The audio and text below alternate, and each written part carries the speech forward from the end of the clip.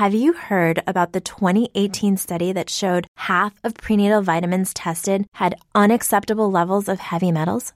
No? Well, now you have. I'm Kat, mother of 3 and founder of Ritual, the company making traceability the new standard in the supplement industry. I remember staring at my prenatal vitamins and finding all these things I was trying to avoid. High amounts of heavy metals, synthetic colorants, and unnecessary ingredients. So, at 4 months pregnant, I quit my job and started Ritual because I believe that all women deserve to know what they're putting in their bodies and why.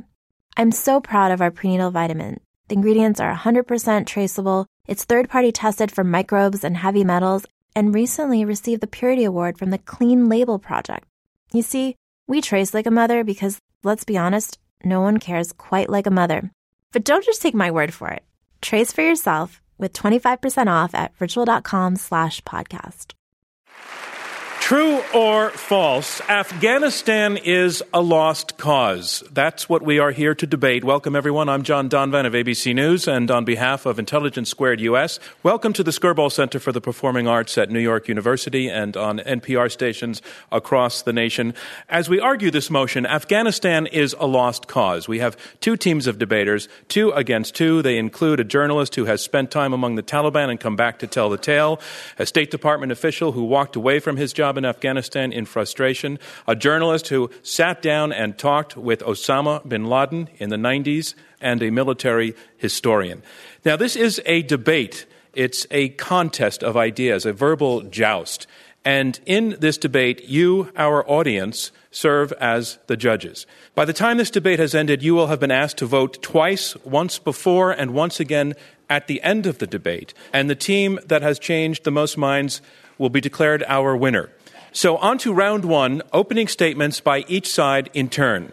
Our first speaker for the motion, Matthew Hoh. Matthew Hoh, in addition to serving in Iraq as a Marine captain, went on to serve in Afghanistan for the State Department. He resigned his position there in 2009, writing a letter to his superiors in which he said, "I have lost understanding of and confidence in the strategic purposes of the U.S. presence in Afghanistan."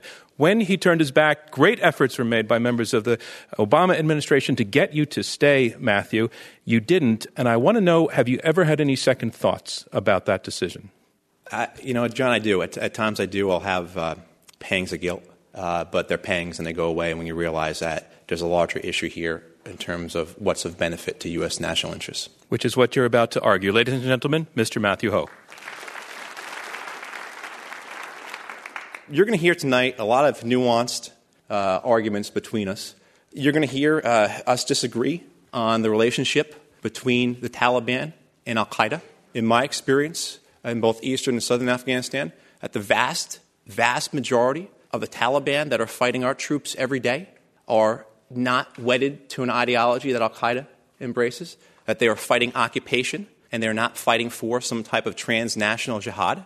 You'll see us disagree over the similarities between the Iraq and Afghan surge. Again, I was in both. I was fully invested in the Iraq surge, as well as I was one of the first civilian surge members last year into Afghanistan. There are similarities between the Iraq surge and the Afghan surge, but those similarities are more in terms of how the U.S. is doing its policy and how we didn't do things right to begin with in Iraq, and now a lot of those policies we're doing wrong again in Afghanistan. And so bear in mind just some basic aspects of the war in Afghanistan. The cost. Last year the United States spent $104 billion in Afghanistan. This year we are projected to spend $119 billion in Afghanistan. Afghanistan's GDP is $14 billion. We are spending 7 times as much in that country as it's worth. And so when you hear the administration say, we're looking at keeping this policy in place till 2014, that's a $500 billion price tag. Keep in mind that since 2005, we have seen a 5-fold increase in U.S. and NATO troops in Afghanistan. And what's occurred from that is just only every year a commensurate rise in violence, a commensurate rise in support for the Taliban, and a decrease in support for the Karzai government.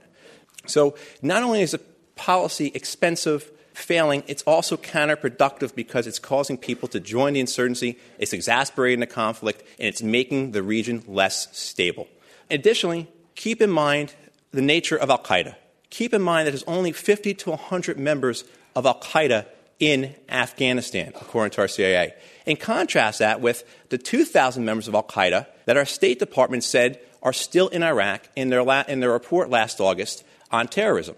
Contrast that with the fact that the German police say there are 45 members of al-Qaeda in Hamburg, Germany. It's not a formal military organization that we can defeat with conventional forces. It's a decentralized organization that will not be affected by the presence of brigade combat teams occupying southern Afghanistan. Nir and I are not advocating for us to cut and run, but we are advocating for a policy that is not destabilizing, not counterproductive, and not effective against Afghanistan. Thank you. Thank you, Matthew Hogue. Our motion is Afghanistan is a lost cause. And now to speak first against the motion, Max Boot, who is a military historian. He's on the Council of Foreign Relations. Interesting to me, since I actually covered Afghanistan when the Soviets were occupying. I found it interesting that you were born in Moscow before your parents flew out to L.A. The Soviet invasion and occupation, was that always a lost cause? It was really night and day, John. I mean, I've actually been reading about the Soviet war in the 1980s for a book that I'm now writing on the history of guerrilla warfare.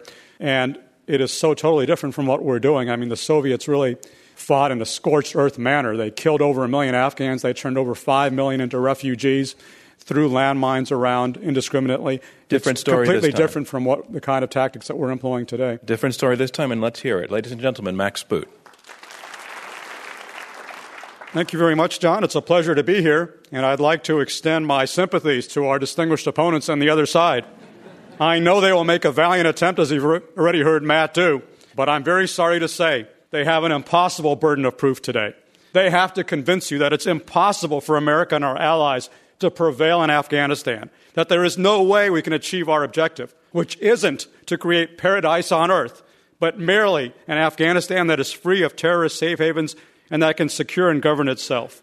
Now, you will hear, as you've already heard from Matt, our opponents say that Afghanistan isn't Iraq. And they're right. Iraq was much worse. In 2006, Iraq was in the throes of a full-blown civil war. That year, 34,000 civilians died. Shia and Sunni terrorists had high levels of support in their sectarian communities. Even many supporters of the war effort thought we were on the brink of defeat.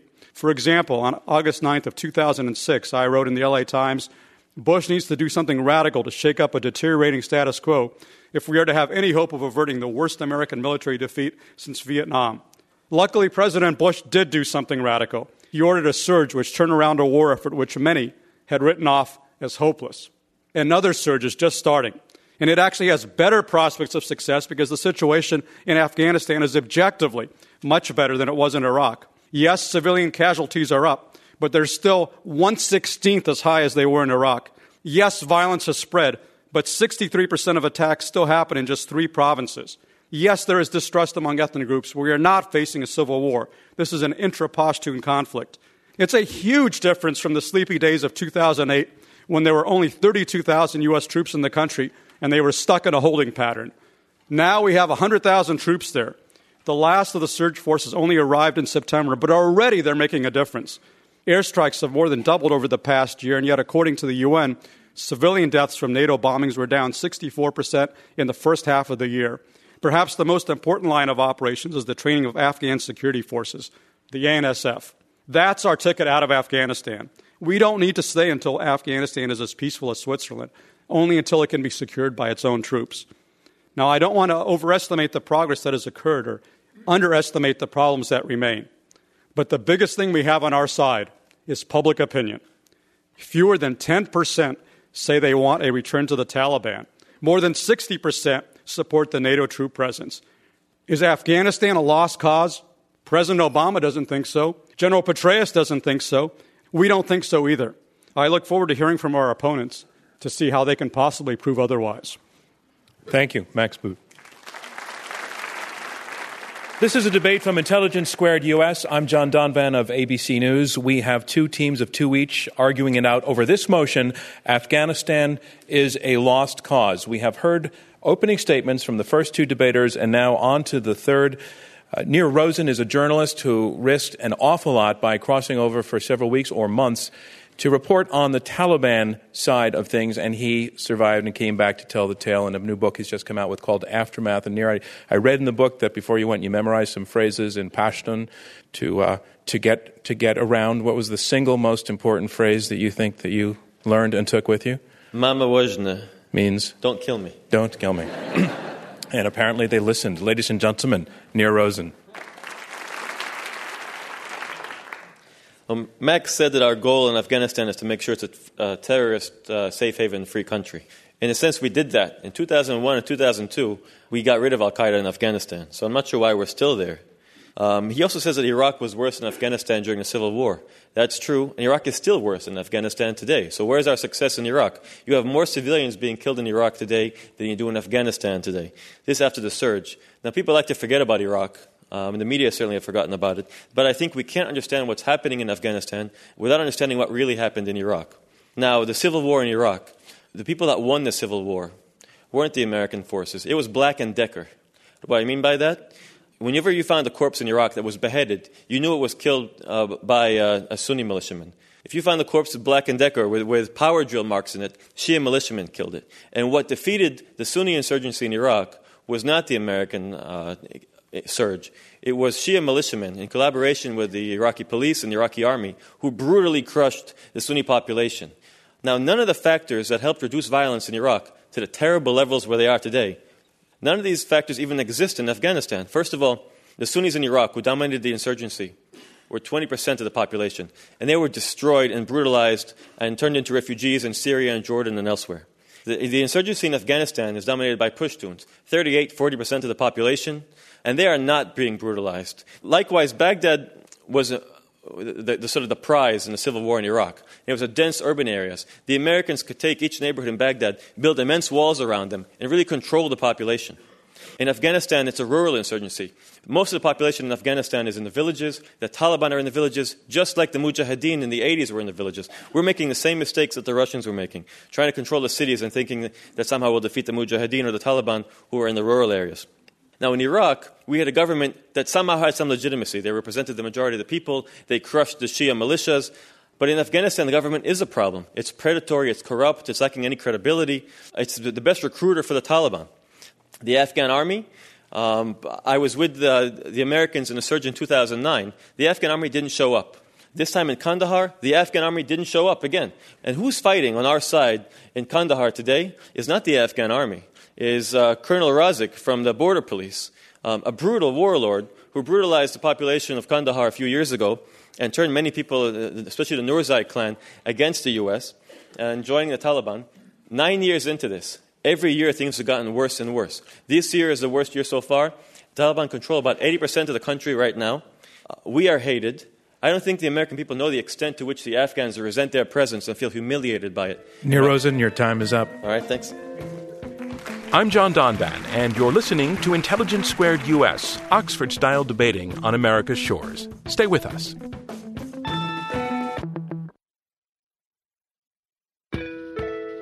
I'm John Donvan, correspondent for ABC News Nightline and host and moderator of Intelligence Squared U.S., Oxford-style debating.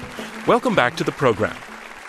Afghanistan is a lost cause is our motion, and now to speak against the motion, the last speaker in our opening statements, Peter Bergen, is a journalist who is well known for the fact that in the mid-'90s he went out to Afghanistan and sat down with a gentleman named Osama bin Laden, one of the very few Americans ever to have met and talked with him. He wrote a book called The Osama bin Laden I Know. Peter, what do you know that the rest of us don't? No sense of humor. No, he's not a barrel of laughs. Ladies and gentlemen, not a funny guy. Peter Bergen. This motion is not about Afghanistan is kind of not going well. The motion is about Afghanistan is a lost cause. Now, that is a pretty high bar that they have to prove. And so far, we've heard a lot about Iraq, not much about Afghanistan, and some pretty easy to disprove assertions that they've made when they've talked about Afghanistan. We heard from Nir that Afghanistan is a very violent place. Well, actually, you're more likely to be murdered in my hometown of Washington, D.C., than you are to be killed in the war in Afghanistan right now. Last year, about 3,000 Afghan civilians were killed in the war, population of 30 million. It is simply not that violent. In fact, my wife is sitting here. We met in Afghanistan. You can actually have kind of a good time in Kabul. It's a relatively peaceful place. There are restaurants, there are bars, you can have a regular social life, which, by the way, you could never have in Baghdad. Another thing that we've heard, of course, is the Karzai government is corrupt and inefficient and incompetent. Sure. But let's look at the neighborhood. To his west, he has Iran with Ahmadinejad, who's a Holocaust denier. We don't need to say much more about him. To his north, he has Karimov of Uzbekistan, who boils people alive as a sort of forensic technique. To his west, we have the military dictatorship on and off of Pakistan. And so if you look at the neighborhood he's in, Karzai is looking pretty good. And he actually won the most recent election. Sure, it wasn't the fairest election in history, but he's winning elections. I mean, this is a democracy. Look at the neighborhood. And in fact, Freedom House, which looks at political freedoms around the world, judges that Afghanistan is about as free as any of the immediate neighbors. Nir did say that we're hated. BBC, hardly sort of pro-American, generally speaking, news organization found that 68% of Afghans last year had a favorable view of the U.S. military. Well, you probably can't find 68% of the inhabitants of the Upper West Side who have a favorable view of the U.S. military, and yet the Afghans do, and that number used to be 85%. Sure, we're losing some of our popularity, but we are still liked. Matthew mentioned that we can't afford this war. Well, we're spending $100 billion on the war. That's 1% of GDP. And I think this money is well spent. For a start, the numbers are going to go down as we spend less money and we have fewer troops. Secondly, we were sitting in New York. My wife and I just toured the Trade Center site this morning. And, that cost 3,000 American lives, and it cost $500 billion. And to make sure that al-Qaeda cannot come back to Afghanistan is money very, very well spent. And the idea that the Taliban and al-Qaeda are not somehow allied is ridiculous. And the fact that al-Qaeda is a relatively small group doesn't mean very much at all, because on 9/11, al-Qaeda only consisted of 200 people, and yet it did all this damage to us. What the problem with al-Qaeda is its ability to infect ideologically other groups, and the Taliban is one of them. And let me give you, there's a very common polling question is, do you have a positive view of the future? Now, when Americans were asked that in the closing days of the Bush administration, only 17% of Americans said, I have a positive view of the future. Understandable why. Well, when the Afghans were asked this just recently, 70% of them said, I have a favorable view of the future. What is going on now is obviously better than what happened before. And Afghans don't think their countries are a lost cause, so why should we think that? Thank you. And that concludes round one of this Intelligence Squared U.S. debate. So I want you to keep in mind how you voted at the beginning of the evening, and reminding you that we're going to ask you to vote once again after you've heard all of the arguments. And the team that has changed the most minds over the course of the debate shall be declared our winner. Now on to round two, where the debaters address each other directly and answer questions from the audience and from me. Our motion is, Afghanistan is a lost cause. We have two teams of two members each. The side for the motion is arguing that the more effort the U.S. puts into Afghanistan, the more violent the situation becomes. The side arguing against the motion is telling us that we are hearing more and more of military victories piling up, and that the Afghan people are with us. That's the question I want to put to the side for the motion. The Afghan people are with us, your opponents say. Nir Rosen, you've been out there journeying among the Taliban. You have a different point of view. Are the Afghan people with us?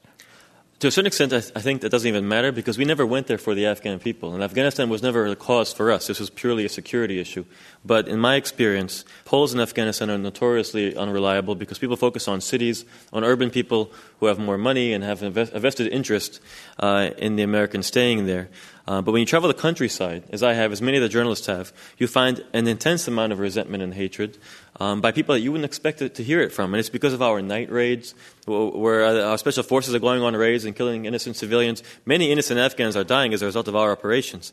Let me put one of your points you just made, I want to put to your opponent, that it doesn't really matter whether the Afghan people are with us. Max Boot, military historian, you've been over there as well. Does it matter whether we have their hearts and minds? It absolutely does matter. And we do. And it comes not only from the polling data, which I would cite as Peter did, which show that only about 4% of the Afghan people actually want to return to the Taliban. More than 60% support the NATO troop presence. But that's what I also find just in talking to ordinary Afghans. The biggest cause of resentment of NATO and U.S. forces is the fact that we have not done a better job of creating law and order. And it's not just the polls near. You also look at the number of insurgents that we're facing, and you're right, the number has gone up in recent years. But even in the worst-case scenarios, we're facing perhaps 30,000 insurgents. The Russians were facing over 200,000. The whole society was up in arms against them. The society is not in arms against us. It's a very small percentage of the Pashtun population. Max, do the opinion polls, are they reliable? Do they count? The polls have been pretty consistent over a number of years, and they comport with what I and many other people find out for ourselves by talking to ordinary Afghans, which is that there is not an overwhelming resentment of the foreigners. What there is resentment of the fact that the foreigners have come and have not done a better job of defeating the Taliban, whom they hate. Max, I don't think you talk to ordinary Afghans. You go on these babysitting tours where the U.S. military protects you. So there's white guys with guns who take you around the country, and it's all choreographed and staged. And the Afghans aren't going to interact with you the same way when you have the occupier, the Christian occupier with the M16 next to you, as opposed to going in villages and talking to common people. Okay, well, I mean, criticizing Max Peter Bergen. Let's get back to the real points. Anecdotes about what I talked about with this Afghan or that Afghan. I've been visiting Afghanistan since 1993. I was there during the Civil War. And these opinion polls, they are scientific opinion polls. They're conducted by major news organizations, the BBC, ABC News, the Asia Foundation. These are not amateur. These are as good as polls that come out in this country. Matthew Ho, let me put the question to you. I just want to remind people of your background in Afghanistan. You went out there as a Foreign Service officer. You had served in Iraq. You believed in missions. This one you walked away from. What was the ultimate turning point for you that you would do something so dramatic that you saw such failure written there that you would turn away from it? The main thing is that our troops aren't fighting al-Qaeda. They're fighting Taliban. They're fighting people who are upset that we're occupying their villages and valleys. The U.S. intelligence community will cite, you can look at the Boston Globe from September 2009, that 9 out of 10 members of the Taliban are members of the Taliban because of foreign occupation and because of an ongoing civil war. I actually support Peter and Max's polls. 60% or 68% of Afghans are for our presence. 32% are violently opposed to the plan to take up rifles. I'll also say that in the Asia Foundation poll that was just cited, 80% of the population supported talking to the Taliban and negotiating with them. All right, it's a bad choice. Let's go to Max Boot, and I'll come to you, Peter. Can I take issue with a point that Matt has made several times now, which is to suggest that the Taliban are fighting essentially because we're there. That really flies in the face of history. And the fact is, the Taliban movement began in the mid-1990s when there was not a single American soldier in all of Afghanistan. They were a response to the chaos, to the conditions that prevailed in Afghanistan when we had no presence at all there. So the notion that somehow the Taliban would go away or would stop fighting or would suddenly be transformed into Mother Teresa if we weren't there is really ahistorical, because in fact, if we weren't there, they would take over as they did last time in the 1990s. Nir Rosen, is that what you're saying? Well, they'll probably take over much of the country. That's true. We rest our case. This is not the Taliban of pre-2001. This is an insurgent movement which is very clear about its goals. They're local people, local farmers who are fighting for very local reasons. Maybe it's for Islam or for their village or for revenge or because Americans are backing one tribe against another tribe, but they're locals fighting for Afghanistan. I love the fact that this is not the Taliban of 2001. This is the much worse Taliban. This is a Taliban that has morphed ideologically and tactically with al-Qaeda. The reason that we're facing the big insurgency that we are is that they've adopted wholesale al-Qaeda's tactics. Suicide attacks went up 5 times between 2005 and 2006, IED attacks. The whole notion of a moderate Taliban is sort of an oxymoron. Is that the Taliban who lets their girls go to school once a month or once a week? Nir Rosen and Matthew Ho, you're arguing that Afghanistan is a lost cause. If Afghanistan is lost, if the Taliban takes over significant parts of Afghanistan, or simply the chaos continues in Afghanistan, is that a threat to American national security? The Taliban, with their pickup trucks and AK-47s, are no threat to the U.S. Al-Qaeda is not in Afghanistan. They were defeated there in Pakistan. They're in Yemen. They're in internet cafes and slums around the world. The Taliban leadership is composed of Afghans. Al-Qaeda, which is based now in Pakistan, to the extent that it exists as a real organization, is led by Arabs and Pakistanis.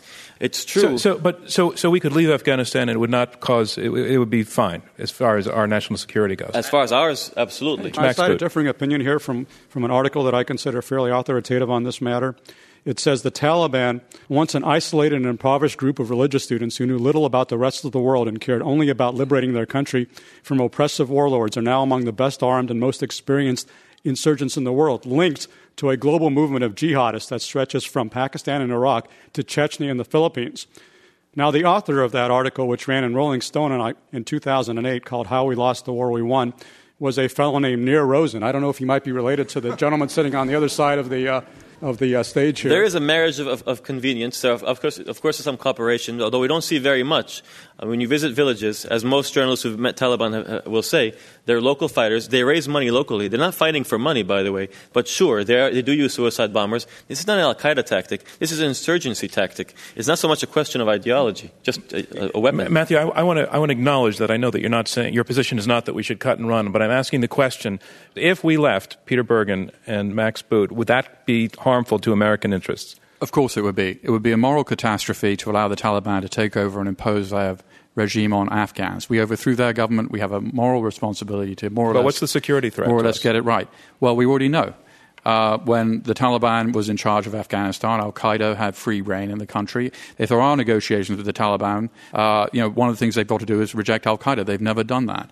And in fact, as we've seen in Times Square, that these groups are very closely aligned. It's a Pakistani Taliban, though. It's dishonest to conflate the Afghan Taliban with the Pakistani Taliban. It's the Taliban. They're all based in Pakistan right now because we've, thankfully, got a lot of them out of Afghanistan.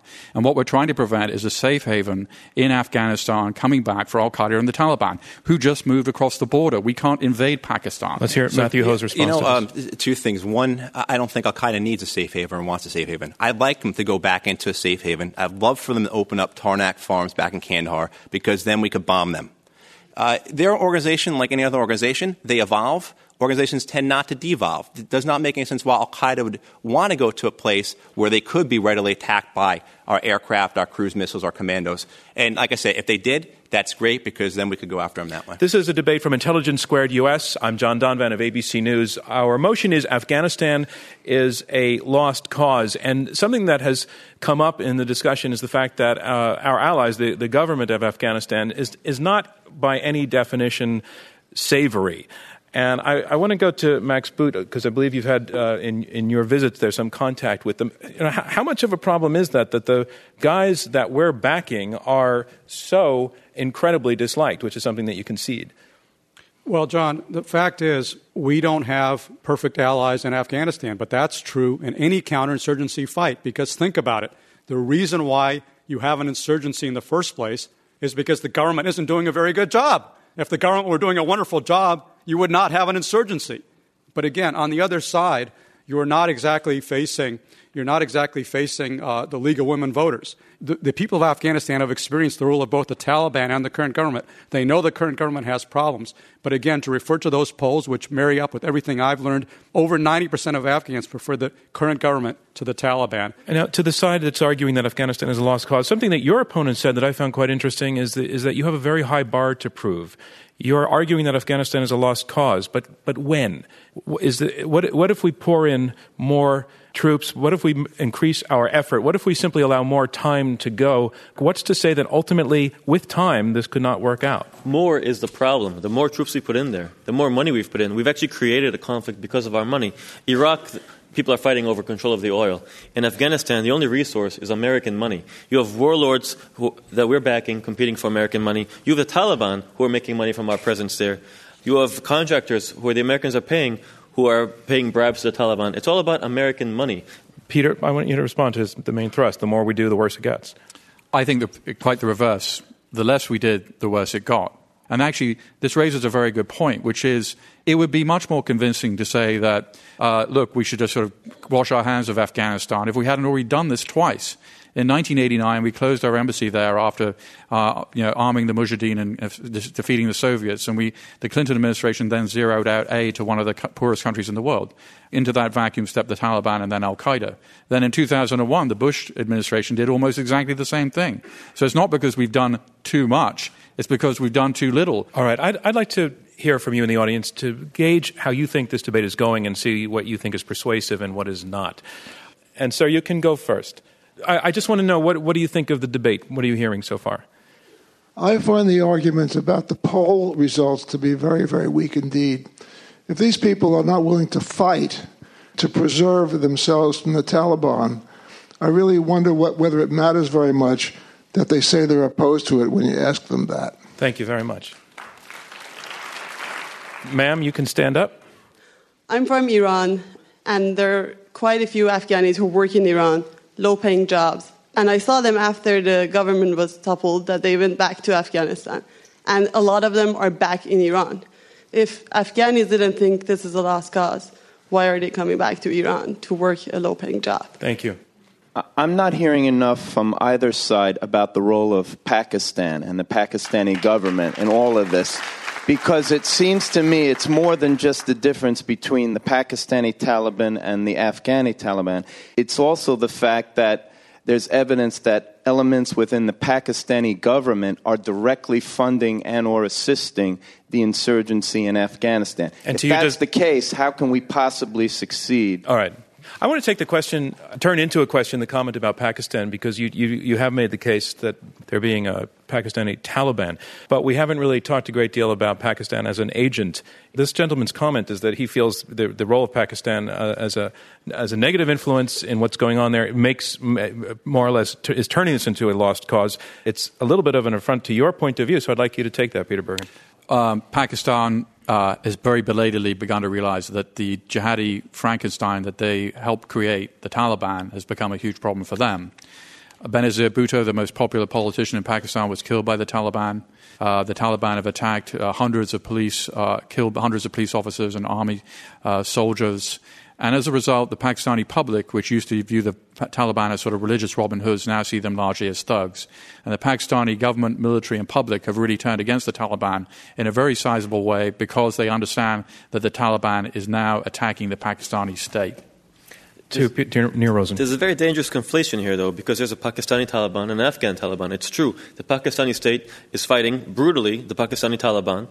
It's not fighting the Afghan Taliban. It's supporting the Afghan Taliban. We've driven the Taliban into Pakistan. We've driven Al-Qaeda into Pakistan. Just by being in Afghanistan, we're also pushing drug networks out of Afghanistan into Pakistan. It's our presence which is threatening this crucial country, which, of course, can go into conflict with India, etc. Thank you, Nir. Can I ask a question here? I mean, what is more likely to produce a stable and pro-Western Pakistan in the future? Is it an American defeat in Afghanistan? Is it a withdrawal that will be hailed by the jihadists as a glorious victory against another superpower, one that will allow their allies and the Taliban to take power in Afghanistan? Is that going to be good for the future of Pakistan? I'm John Donvan, and you're listening to Intelligence Squared US. The motion is, Afghanistan is a lost cause. Stay with us.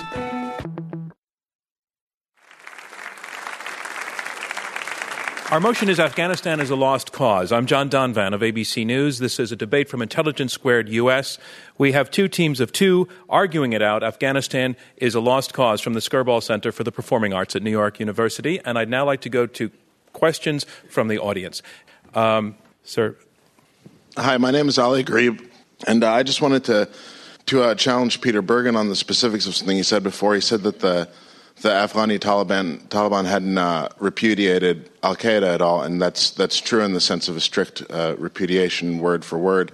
But Ahmed Rashid reported in the New York Review of Books that Mullah Omar, who's the head of the Afghani Taliban and the Quetta Shura, had pledged that if the Taliban were allowed to return to Afghanistan, that there would be no interference from foreigners, and then also there would be no threat from Afghanistan to any neighboring or outside countries. And so I was just wondering for comments on that. He would say that, wouldn't he? I mean, come on. This is a guy who was prepared to lose. Mullah Omar was prepared to lose everything on the point of principle that he wasn't going to hand over bin Laden, and he did.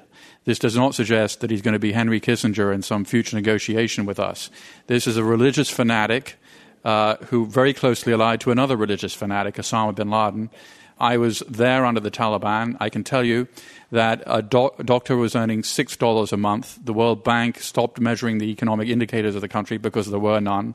All women were imprisoned in their homes, and all girls were not allowed to go to school. Mullah Omar is not a rational actor with whom we can do business, and it would be a moral catastrophe for us to allow him to come back into power in some shape or form. Another question? And if you could stand up, please. Hi, my name is Lauren Grumka. I'm a student at NYU. If you do pull out of Afghanistan, how do you know that the al-Qaeda will not come back? Because would it not be possible for them to use the fragmentation that is within Afghanistan and the weak government to come back into power and to use that as a means of recruiting people? I'll take the question. If we were to pull out and al-Qaeda came back to Afghanistan, I think that would be the greatest thing, because right now they're in Pakistan, where we can't actually get to them. We can't find them. There's a much greater infrastructure for al-Qaeda to hide in Pakistan, dense urban areas in Karachi and other places where they can blend with the population. In Afghanistan, if they have bases, whenever you want, you could pound the hell out of them, drop B-52 bombs on them, be as brutal as you want. I think it's also important to remember, al-Qaeda is not that big of a threat. They've had one success, September 11, and that's it. So we shouldn't exaggerate this threat of al-Qaeda in the first place. I just want to go to Max Boot. Nir's thesis that it would not be such a bad thing if al-Qaeda came back into Afghanistan because you can get them there. Well, that's the strategy we tried prior to 9/11. We can see how well that worked with cruise missile strikes on al-Qaeda training camps in Afghanistan. And frankly, Nir's statement just now, I think, puts a lot of his comments into perspective, because he's saying the Taliban aren't much of a threat, but he seems to think that the al-Qaeda isn't much of a threat either. So do we face any actual threats out there, Nir, I'd like to know? The Taliban certainly are no threat. You've only had one Afghan ever try to attack Americans, and that was Zazi here in New York, and he spent most of his life over here. You don't have any Afghan Taliban trying to attack the U.S. outside of Afghanistan, of course, where they're occupied. Except in Times Square on May, just in May. That was Pakistani Taliban. Okay, really Pakistani Taliban, Afghan Taliban. In they fact, are very different It's a distinction movements. without a difference. They are essentially the same group of people. But if we didn't do that, there's a lot of grumbling from the audience on that, Peter. When I was bringing up Iraq before, this is what we did for 3 or 4 years in Iraq. We conflated all the groups together, did not address any of the local grievances that those groups had, that they have been usurped from power, they're excluded from the government, that outsiders were occupying them. If we want to keep this type of mindset about the Taliban, then we can fight them for decades. Has everyone seen the film Gladiator? Okay, you remember in the beginning they're fighting the Germans, and then one general turns to Russell Crowe and says, don't a people ever know when they're beaten? And Russell Crowe says, would you? Same thing. This is human nature. It is. It's human nature. Who here as a kid watched Red Dawn? Okay? Right? I mean, when I went in the Marine Corps, I grew up 10 years in the Marine Corps. Red Dawn was probably my favorite movie. Okay? And if the Russians had invaded, I would have fought them. It's the same type of principle. Okay, we're dealing with people who primarily see the reason for supporting the Taliban as occupation and a government that excludes them. Why fight all of them when we can negotiate with 80% of them? Right in the front row.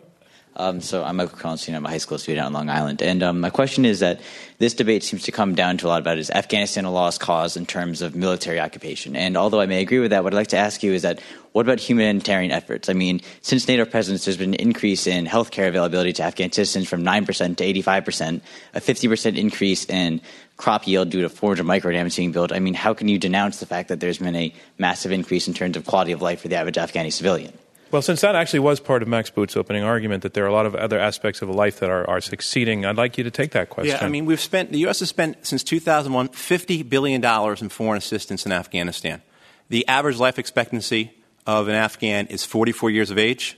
1 in 5 children die before their 5th birthday. Access to electricity is less than 10% for the Afghan people. And when I say access, that's 3 to 4 hours.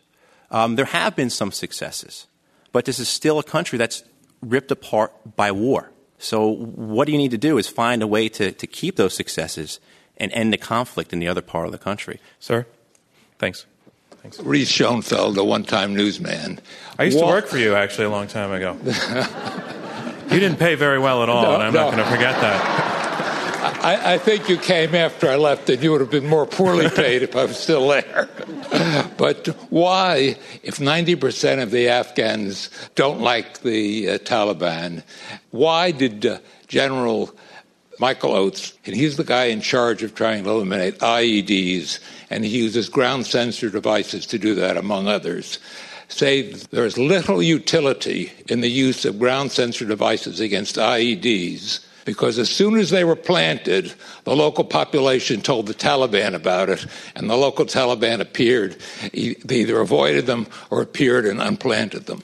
Well, the problem of IEDs was actually far worse in Iraq than it is in Afghanistan, and the general was right that there is not a quick technological fix to IEDs. What works in getting rid of IEDs, the roadside bombs that the insurgents set, is to implement classic counterinsurgency strategy, to bring security to the villages, to bring development to the villages, and once you protect them from the insurgents, they will then be willing to rat out the insurgents who are in their midst and tell you where the IEDs are being planted. That is exactly the strategy that our forces are now implementing in Afghanistan. They are bringing security to the villages as they provide a more secure environment.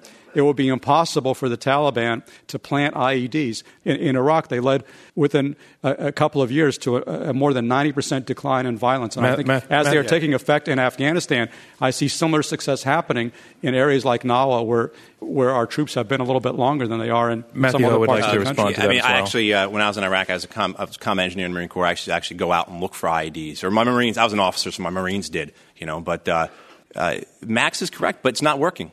Gareth Porter, a journalist for Interpress Service. We don't know it's not working. We know it's not working, Max, because we're just starting to do it now. No, we're not starting to do it. I mean, again, I'll refer to a movie because we've been doing counterinsurgency for years. I can't argue with Red Dawn. You've got me there. Yeah, great film, right? But I would urge you all to see the film Restrepo. It's a documentary done by a journalist just to see what it's like to be an American infantryman in Afghanistan. But that film was done 3.5 years ago. And you see our soldiers doing counterinsurgency then. Lieutenant General Barno, who was in command of our forces in 2004, said, we are moving to a counterinsurgency strategy. In southern Afghanistan, where we have been surging troops for several years now, the first U.S. Marines went back into southern Afghanistan 2.5 years ago, into those parts of Helmand where we're still losing guys every day. The success rate and the percentage of IEDs that were being turned in by the population, less than 2%. The population are not embracing our presence. We have time for one more question. I had experience with counterinsurgency in South Vietnam as a Marine, and I am a little concerned about the Karzai government and their move to disarm the contractors.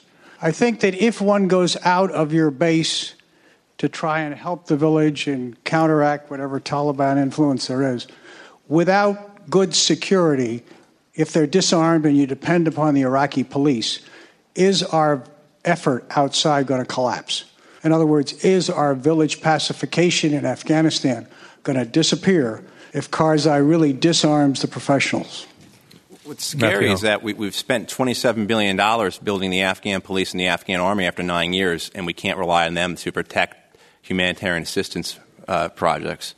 Losing the private security for development workers there is very troubling, and it will have a severe impact on humanitarian assistance. Actually, I think this is a good move on President Karzai's part because these private security companies have been a big part of the problem in Afghanistan because they've run roughshod over a lot of the country, and we've relied upon them for years because we didn't make a serious effort to send our own troops or to build up the Afghan security forces. We have not tried to create an Afghan security force large enough to stabilize and secure the entire country. We're only now making that attempt, and as we do that, we can be less reliant on the private contractors who are out of control in many cases and under poor supervision, and we can rely more on our own troops and more on the Afghan troops that they are mentoring alongside of them, and you will see an increase in security. I'm critical of President Karzai for a lot of things, but I think this is actually a positive initiative. The Afghan troops are part of the problem. It's the Afghan police who are the best recruiters for the Taliban by oppressing people, by stealing from them, by demanding bribes. That's because they haven't had salaries and they haven't had training, and both of that is changing there. And that concludes round 2 of this debate.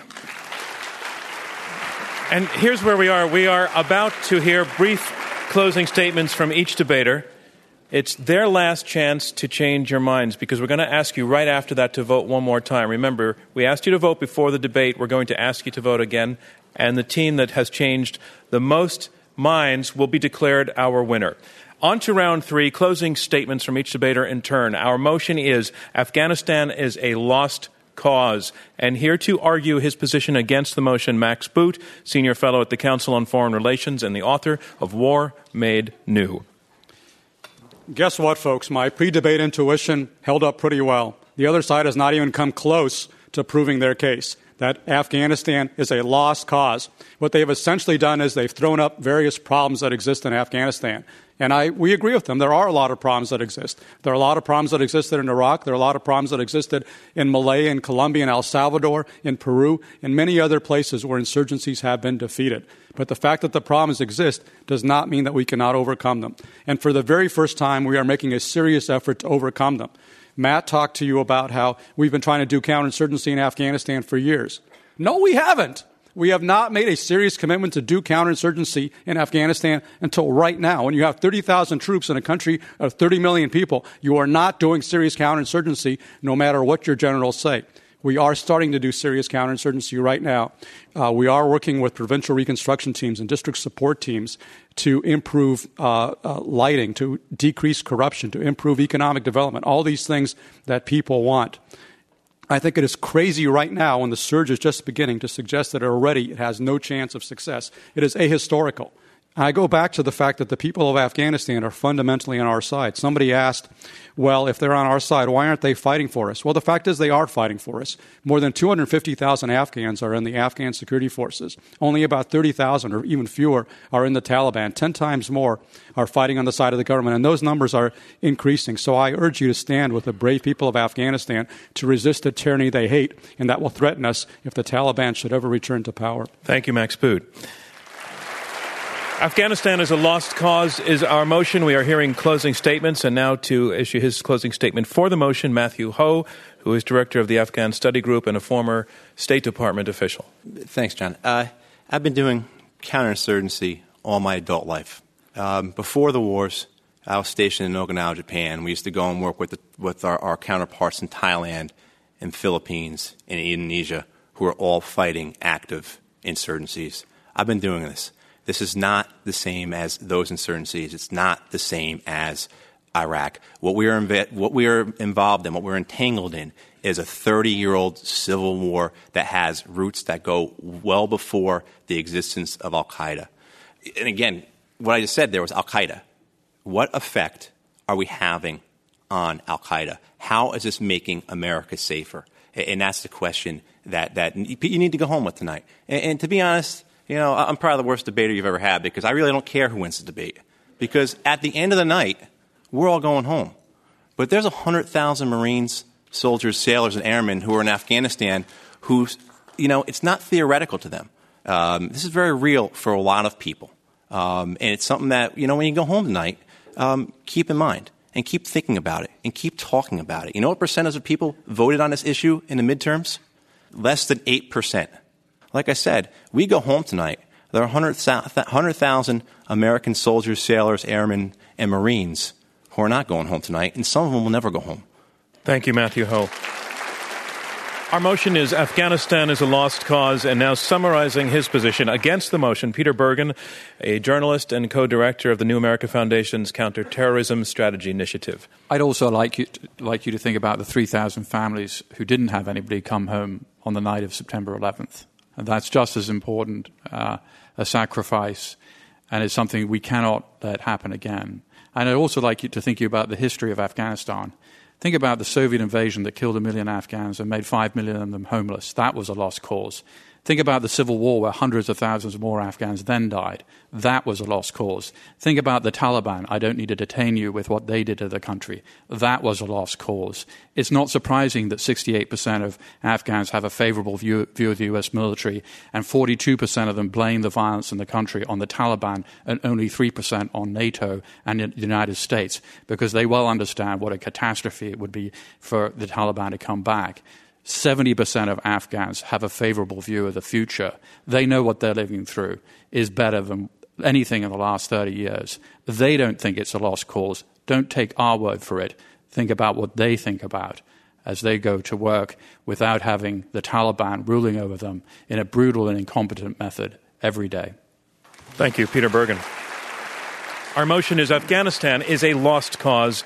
And summarizing his position for the motion, arguing that Afghanistan is a lost cause, Nir Rosen, journalist and author of Aftermath Following the Bloodshed of America's Wars in the Muslim World.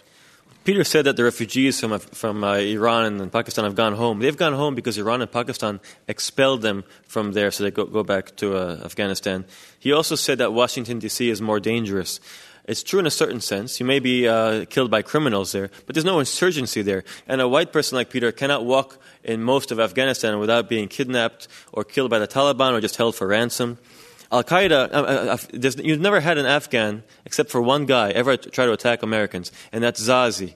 So that you don't have any kind of history of Taliban, Afghan Taliban, trying to attack the U.S. They're a very local nationalist group, obviously very retrograde. In fact, this is what's so depressing about the situation. We've managed to make, in the eyes of many Afghans, the Taliban look good. This is how incompetent we've been until now. This is not the first surge. This is the fifth surge. We keep on trying more and more of the same thing. The generals are begging, just give us a little bit more time. So far, there's no sign that it's working. Why would you trust them? Finally, if you want to defeat Al-Qaeda, you have to at some point address the grievances. We're supporting dictatorships throughout the Middle East. We're backing Israel blindly. There are specific reasons why there are people in the Muslim world who resent the U.S. Or you could ignore it and say, okay, we want to have cheap oil. We want to be this empire that supports dictatorships in Pakistan, Egypt, Saudi Arabia. As a result of that, though, you're always going to have a small group of people who are going to want to seek revenge unless we change who we are at some point. Thank you. Nir Rosen. And that concludes our closing statements. And now it's time to find out which side, in your judgment, has argued best. All right. It's all in now. I've been given the final results. Remember, the team that changes the most minds here is declared the victor, and here it is. Our motion, Afghanistan is a lost cause. Before the debate, 46% were for the motion, 23% were against, 31% undecided. After the debate, 51% are for the motion, that's up 5%, 36% against, that's up 13%, with 13% undecided. The side against the motion carries this debate. Our congratulations to them. Thank you from me, John Donvan, and Intelligence Squared US. We'll see you next time. This Intelligence Squared U.S. debate, presented by the Rosencrantz Foundation, was held at New York University's Skirball Center for the Performing Arts. Robert Rosencrantz is chairman. Dana Wolf is the executive producer. Maureen McMurray and Rob Christensen are the radio producers. Damon Whittemore is the audio engineer. And I'm your host, John Donvan. For more information or to purchase tickets to future events, visit www.iq2us.org. Intelligence Squared is distributed by NPR.